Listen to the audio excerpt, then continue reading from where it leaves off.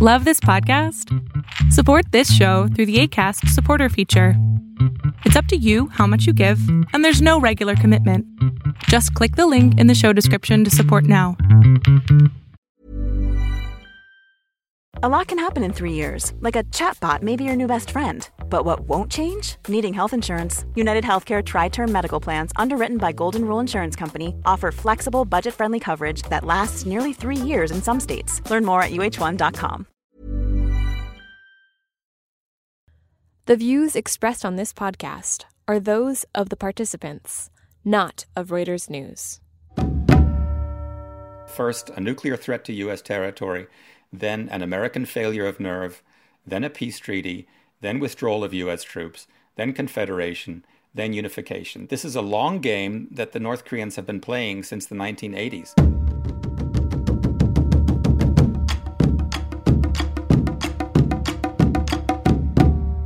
This week on War College, we tackle one simple question.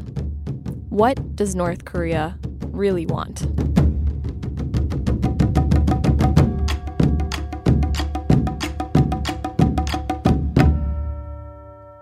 You're listening to Reuters War College, a discussion of the world in conflict, focusing on the stories behind the front lines.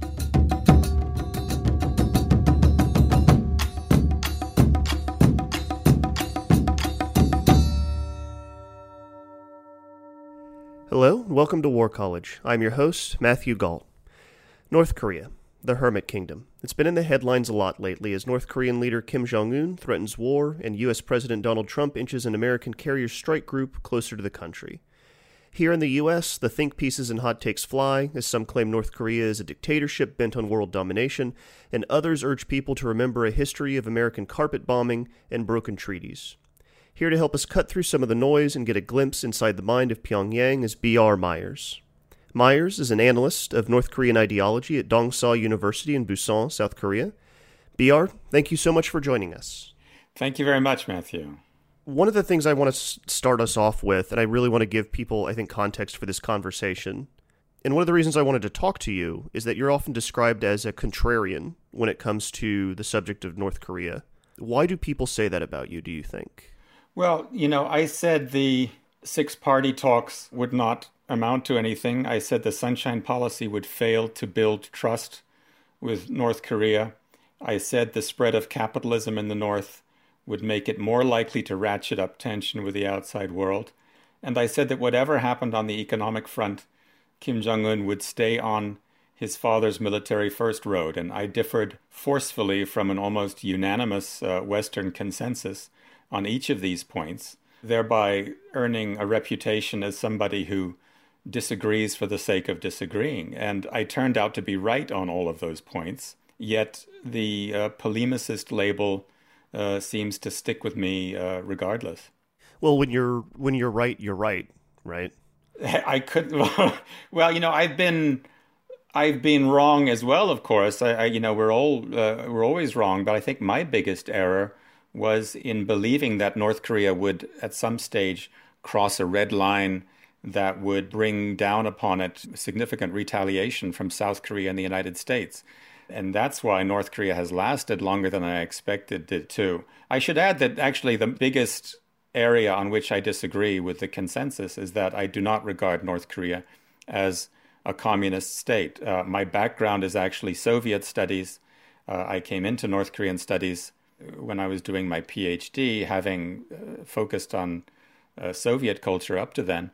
And it was very clear to me from the start that this was actually not a communist state, but a far-right state, an ultra-nationalist, military-first state by its own definition. And I'm still outside the consensus in that regard.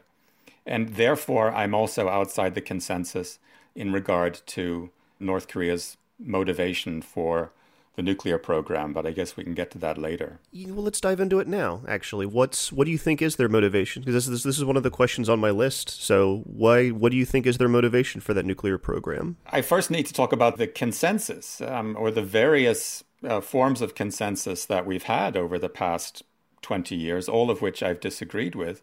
The first one was that Kim Jong-il was investing in the nuclear program in the hope of trading it in for a big economic aid package down the road. That's what you get when an economy first country tries to understand a military first one. Then it became standard to say that George W. Bush's axis of evil remark in 2002 had traumatized Kim Jong-il, who was therefore developing nuclear weapons as bargaining chips for security guarantees and the normalization of relations. And then, of course, Kim Jong-il stopped negotiating. And after Obama had been in power for a while, Pyongyang watchers realized they couldn't go on forever about the axis of evil remark. So they fastened on the bombing of Libya in 2010. And that seems to be the trendy line now. I've seen it quite a few times in the newspapers of the past few weeks, which is that North Koreans want nukes to avoid ending up like Gaddafi. So you see, the trend has always been to put the most reassuring construction possible on the nuclear program. The takeaway has always been these people don't mean anyone any harm and they have no serious designs on South Korea. But those who treat the axis of evil remark and the bombing of Libya as watershed traumas in the North Korean psyche are really lampooning their own narrative. Because if a regime has spent 50, 60 years defying, humiliating, and threatening a trigger-happy superpower like the United States, and the greatest shocks it has been dealt in return have been a rude line in a speech and an attack on a completely different country, its safety clearly does not depend on developing a new kind of weapon. Its conventional artillery must have been protecting it very well indeed. The U.S. was never stronger, North Korea never weaker than in 1994, yet even then the fear of an artillery attack on Seoul prevented an airstrike on Yongbyon. You can put it another way and say the very success of the nuclear program, the fact that it has gone this far, proves that it was never necessary for North Korea's security in the first place. So the question we have to ask ourselves now in 2017 is, why does North Korea now risk its long-enjoyed security by developing long-range nukes? Why is it doing the one thing that might force America to attack, to accept even the likelihood of South Korean civilian casualties? And the only goal, the only plausible goal, big enough to warrant the growing risk and expense, is the goal that North Korea has been pursuing from day one of its existence. And I can ask you, Matthew, what that goal is. I'm sure you know. It's the unification of the peninsula. But more concretely, North Korea wants to force Washington into a grand bargain linking denuclearization to the withdrawal of U.S. troops.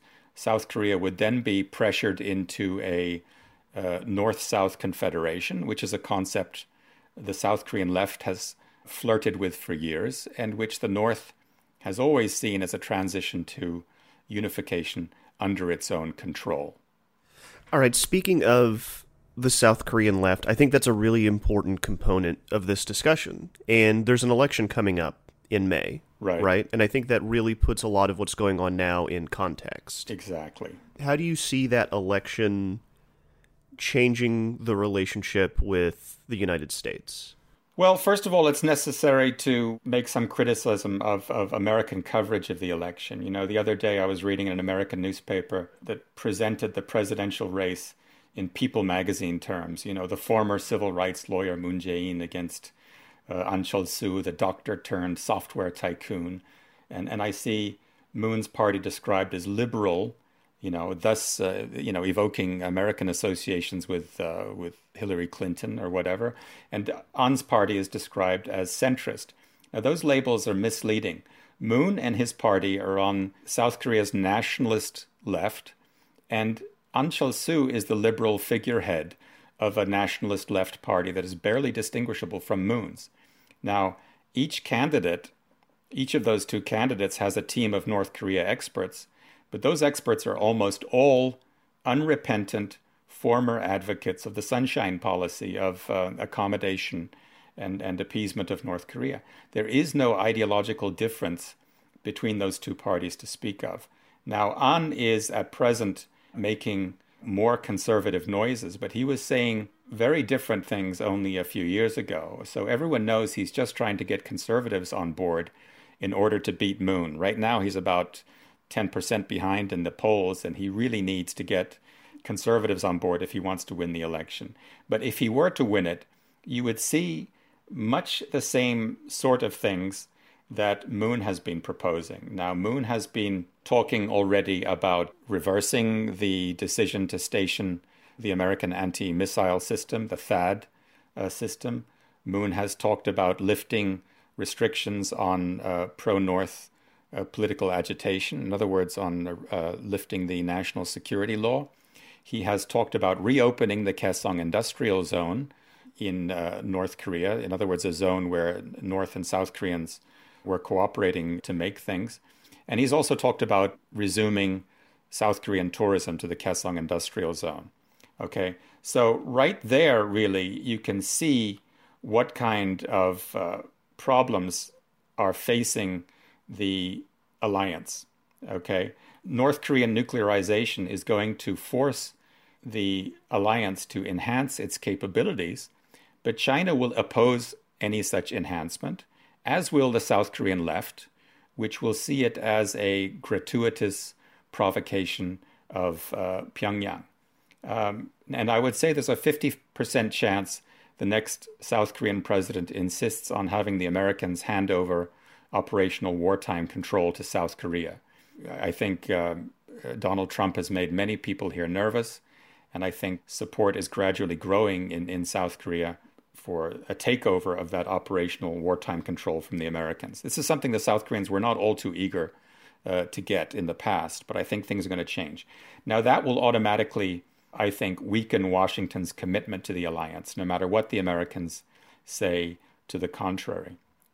And when the next South Korean president restores even a small amount of inter-Korean economic cooperation, it's going to become impossible for the United States to continue pressuring China to implement UN sanctions. That would leave us with no leverage over the North at all. So the United States government, to make a long story short, is going to start wondering why it should protect an ally who is not only reluctant to defend itself properly, but is quite literally trading with the enemy. Now, George W. Bush put up with South Korean accommodationism in the vain hope that the Sunshine Policy would tame Pyongyang. You know, we had a very bizarre situation there where we were fighting for sanctions in the UN, and at the same time telling the South Koreans it was all right if they cooperated economically with North Korea. But a lot has changed since then. You know, in the last year or two of George W. Bush's term, he was really desperate for a deal with the North Koreans. But, of course, Donald Trump has different priorities. Finally, the U.S. may well conclude that it can do a better job of fighting the North outside of an alliance with the South. The U.S. could then conceivably strike the North without having to worry about the North bombarding Seoul. So this is why South Korean conservatives are so terrified of either a Moon victory or an Ahn Cheol-soo victory. I think some of their fears are perhaps a little exaggerated, but I think it would behoove us to take them seriously. And I think it's important for people to understand that the South Korean conservatives are out now because of a giant scandal that they have just weathered, correct? Can you give us the Cliff Notes version of that? Yeah, the Cliff Notes version of that is that the South Korean president was allowing a close friend of hers to engage in influence peddling. That really is the long and the short of it.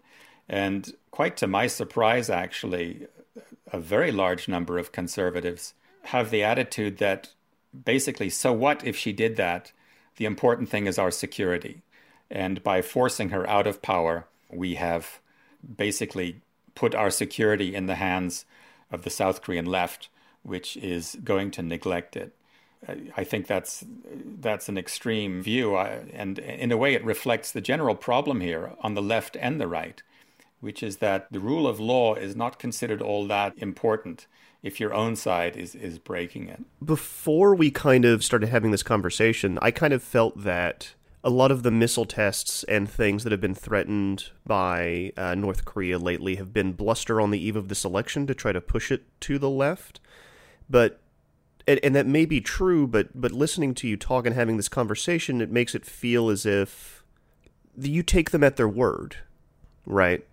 Yeah, I do take them at their word. I actually wrote an article with that title, Taking the North Koreans at Their Word, a few years ago, where I was pleading in vain for people to understand that North Koreans really were serious about their goals. I don't believe that we should take their propaganda at face value, but when their propaganda lines up with their behavior in the real world, it would be very foolhardy to ignore it. The North Koreans have pretty much laid down the whole sequence of the events that they plan in order to bring about their goal. First, a nuclear threat to U.S. territory, then an American failure of nerve, then a peace treaty, then withdrawal of U.S. troops, then confederation, then unification. This can be pieced together and inferred from the leaders' own speeches, from North Koreans' inner track propaganda, in other words, everything from wall posters to political novels.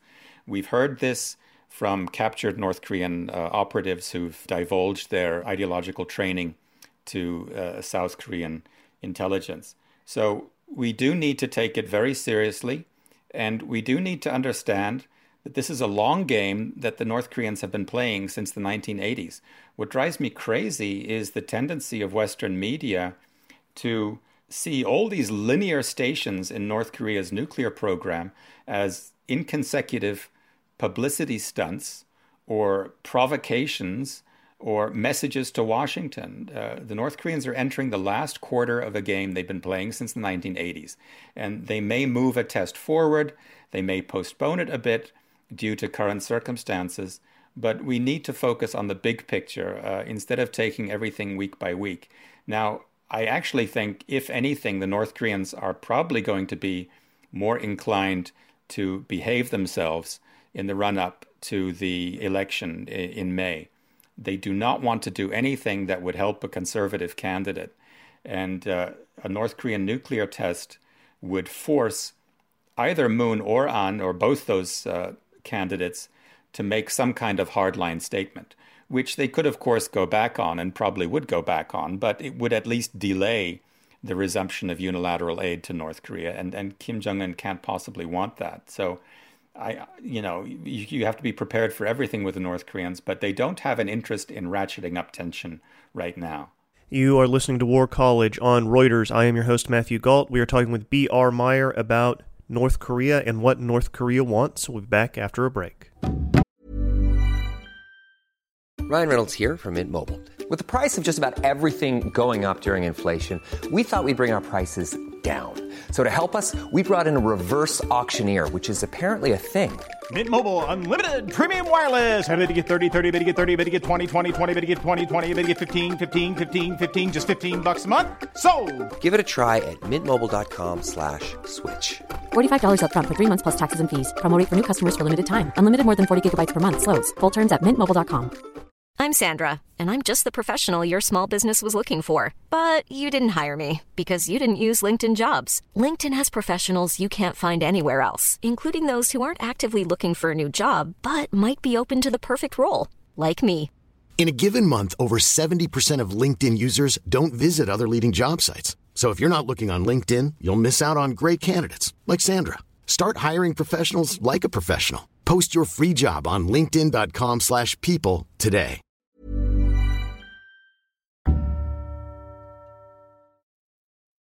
Thank you for listening to Reuters War College. Welcome back. I am your host, Matthew Galt. We are on today with B.R. Meyer, and he's telling us about North Korean ideology and what exactly North Korea wants.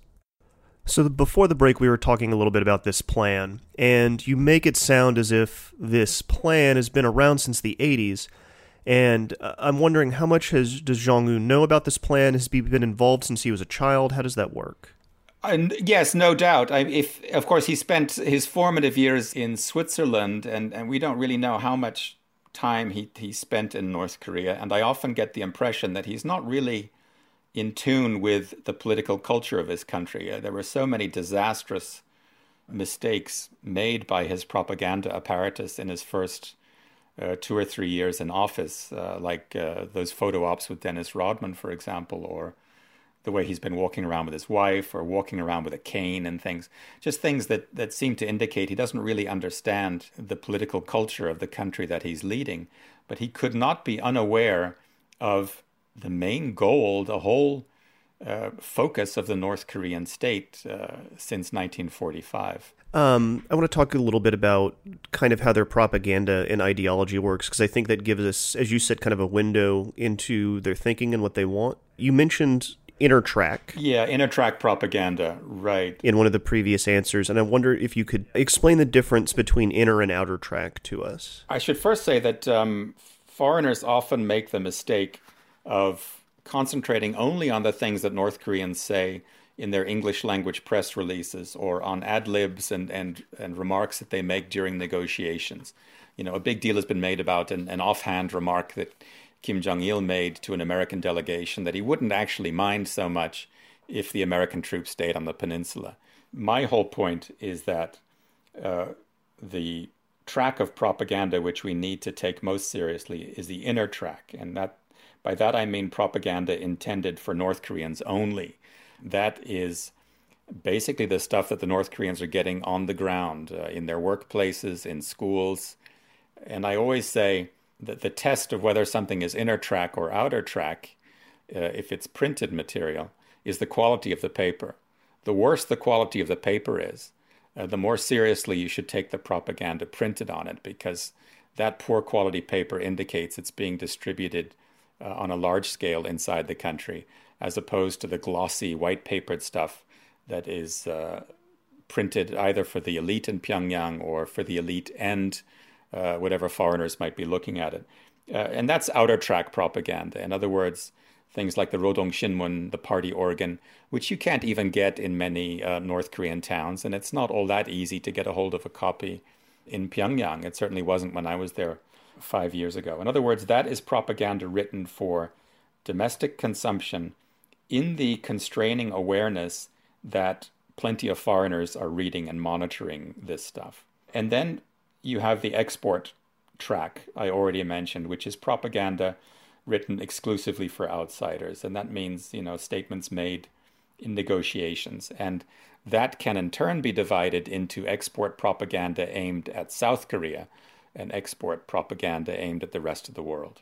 Another thing I think is important and interesting to help us understand this country is the way that Kim Jong-un and his family are portrayed in this propaganda and the way they're talked about to the people.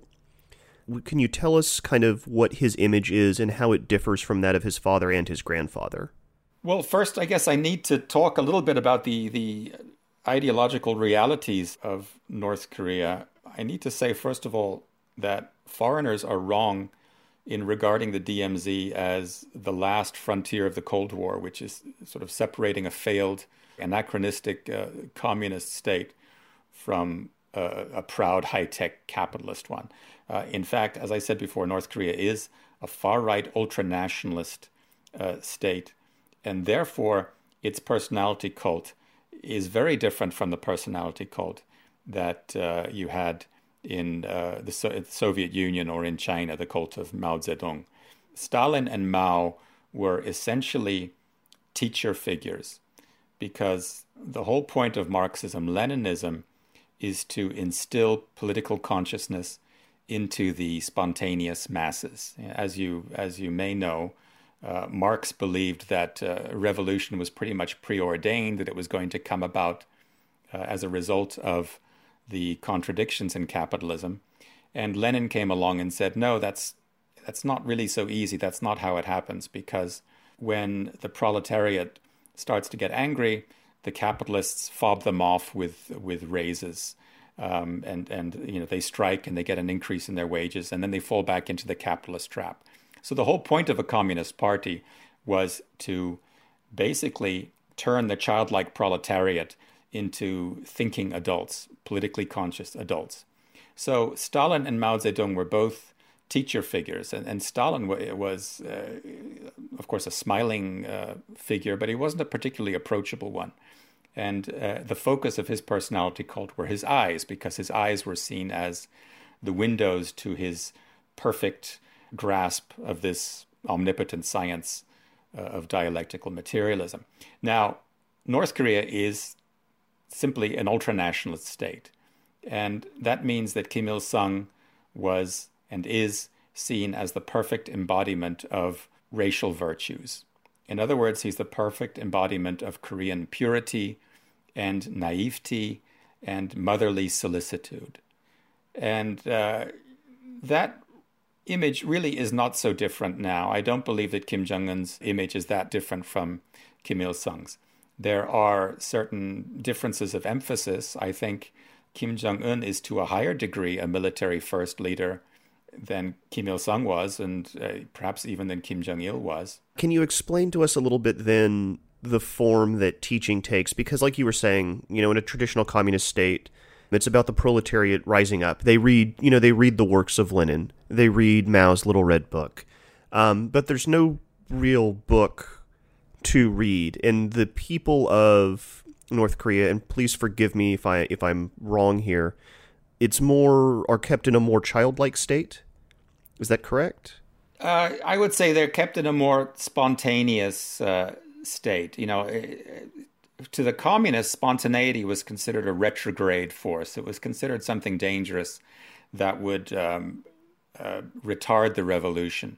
And as far as the North Koreans are concerned, Koreans are basically born pure. They're born good.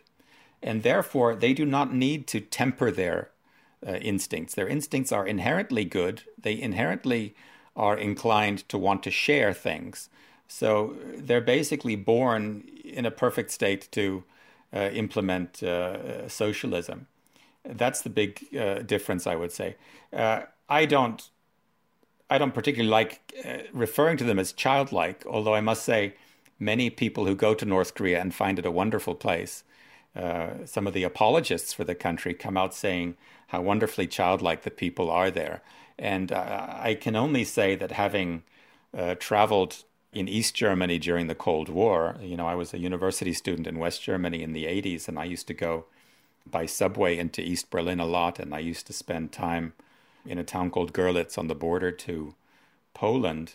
The difference between East Germans and North Koreans is day and night, not just in terms of, I would say, intellectual maturity, but also in terms of their happiness. The East Germans were a pretty glum bunch who had given up on communism. Communism had quite obviously failed in all its major promises, whereas because North Korea is not a communist country, but a nationalist one, and one that is doing very, very well on its own terms, that is fulfilling all the goals that it has set for itself, the North Korean people seem to me much more satisfied with their state. I continue to believe that the support which Kim Jong-un enjoys is not a mere matter of coercion.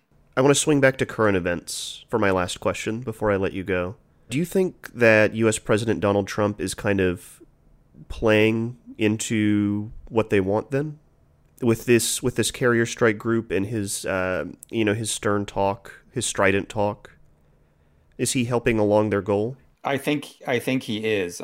First, the threat of sending the Vincennes flotilla close to the peninsula played into the North's export propaganda pose as a state traumatized by American bullying. Now, I have to emphasize that is only the export propaganda message. The inner track propaganda message is that the Yankees are paper tigers who talk big and never actually do anything. We really need to understand that the North Koreans are not as traumatized by things like the Axis of Evil remark or things like this Vincent flotilla as some people in the Pyongyang watching community seem to think. But then by not carrying through on the threat, Trump seemed to be chickening out, which was, of course, confirming the inner track propaganda. So it was counterproductive, really, on two counts. It annoyed both the left and the right here in South Korea. The left feels Trump is a loose cannon, and the right wing is starting to wonder if Trump is really committed to South Korea's security. I think, because people often ask me, well, what should the United States do? And I think we need to keep in mind that it's not primarily the United States' problem. It is South Korea's problem first and foremost. As I said, the North Koreans are arming out of the conviction that the U.S.-South Korean alliance, and not the South Korean popular will, is the main obstacle in the way of a North-dominated unification. They believe that if the Americans pull those troops out, North Korea can intimidate the South Koreans into incremental sacrifices of their sovereignty. And I think many South Koreans share this gloomy assessment of their state's lack of resolve. That's why the South Koreans are now so worried about either Moon or An taking over. And this means really that it's up to the South Koreans to step up and take control of their destiny by disabusing Pyongyang of the expectation that they will simply roll over when push comes to shove. And the United States can encourage a shift in attitude in South Korea by making the continuation of the alliance dependent on it. In other words, the South needs to retire the conventional civic religion here, which is anti-Japanese pan-Korean nationalism, in favor of a collective identification with constitutional principles. That doesn't mean they have to resort to the bad old days of vilifying North Korea. I think West Germany showed how it was done. They projected a quiet support for constitutional principles and firm opposition to dictatorship, while at the same time conveying a readiness to engage in dialogue. Now, the Americans should make the alliance dependent on this shift in ideology. I wince whenever I hear an American president deliver one of those "we've got your back forever" speeches, because they send the wrong message to the South Korean left.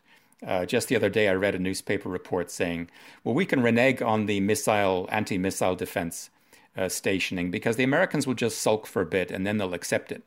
I think the Trump administration has to make clear that it will not sit by and watch the South Koreans send conflicting signals to Pyongyang and subvert UN sanctions that were primarily imposed for South Korea's sake in the first place. I think it's better to make that clear right now than to argue later. Are you hopeful for the future? I'm not particularly hopeful, I have to say. I think we're entering the most dangerous phase in the region in decades. I'm really not all that hopeful. B.R. Myers, thank you so much for joining us on War College. Thank you.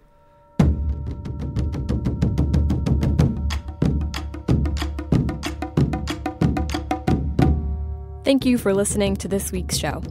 War College was created by Jason Fields and Craig Heddick.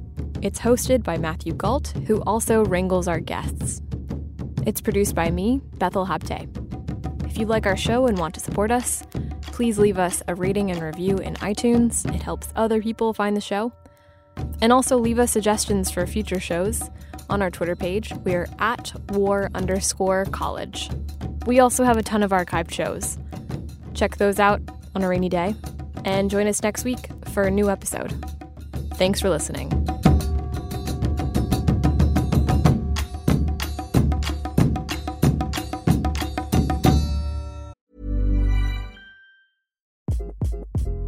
Hi, this is Craig Robinson from Ways to Win, and support for this podcast comes from Invesco QQQ, the official ETF of the NCAA. The future isn't scary. Not realizing its potential, however, could be. Just like on the recruiting trail, I've seen potential come in many forms as a coach. Learn more at Invesco.com/QQQ. Let's rethink possibility. Invesco Distributors, Inc.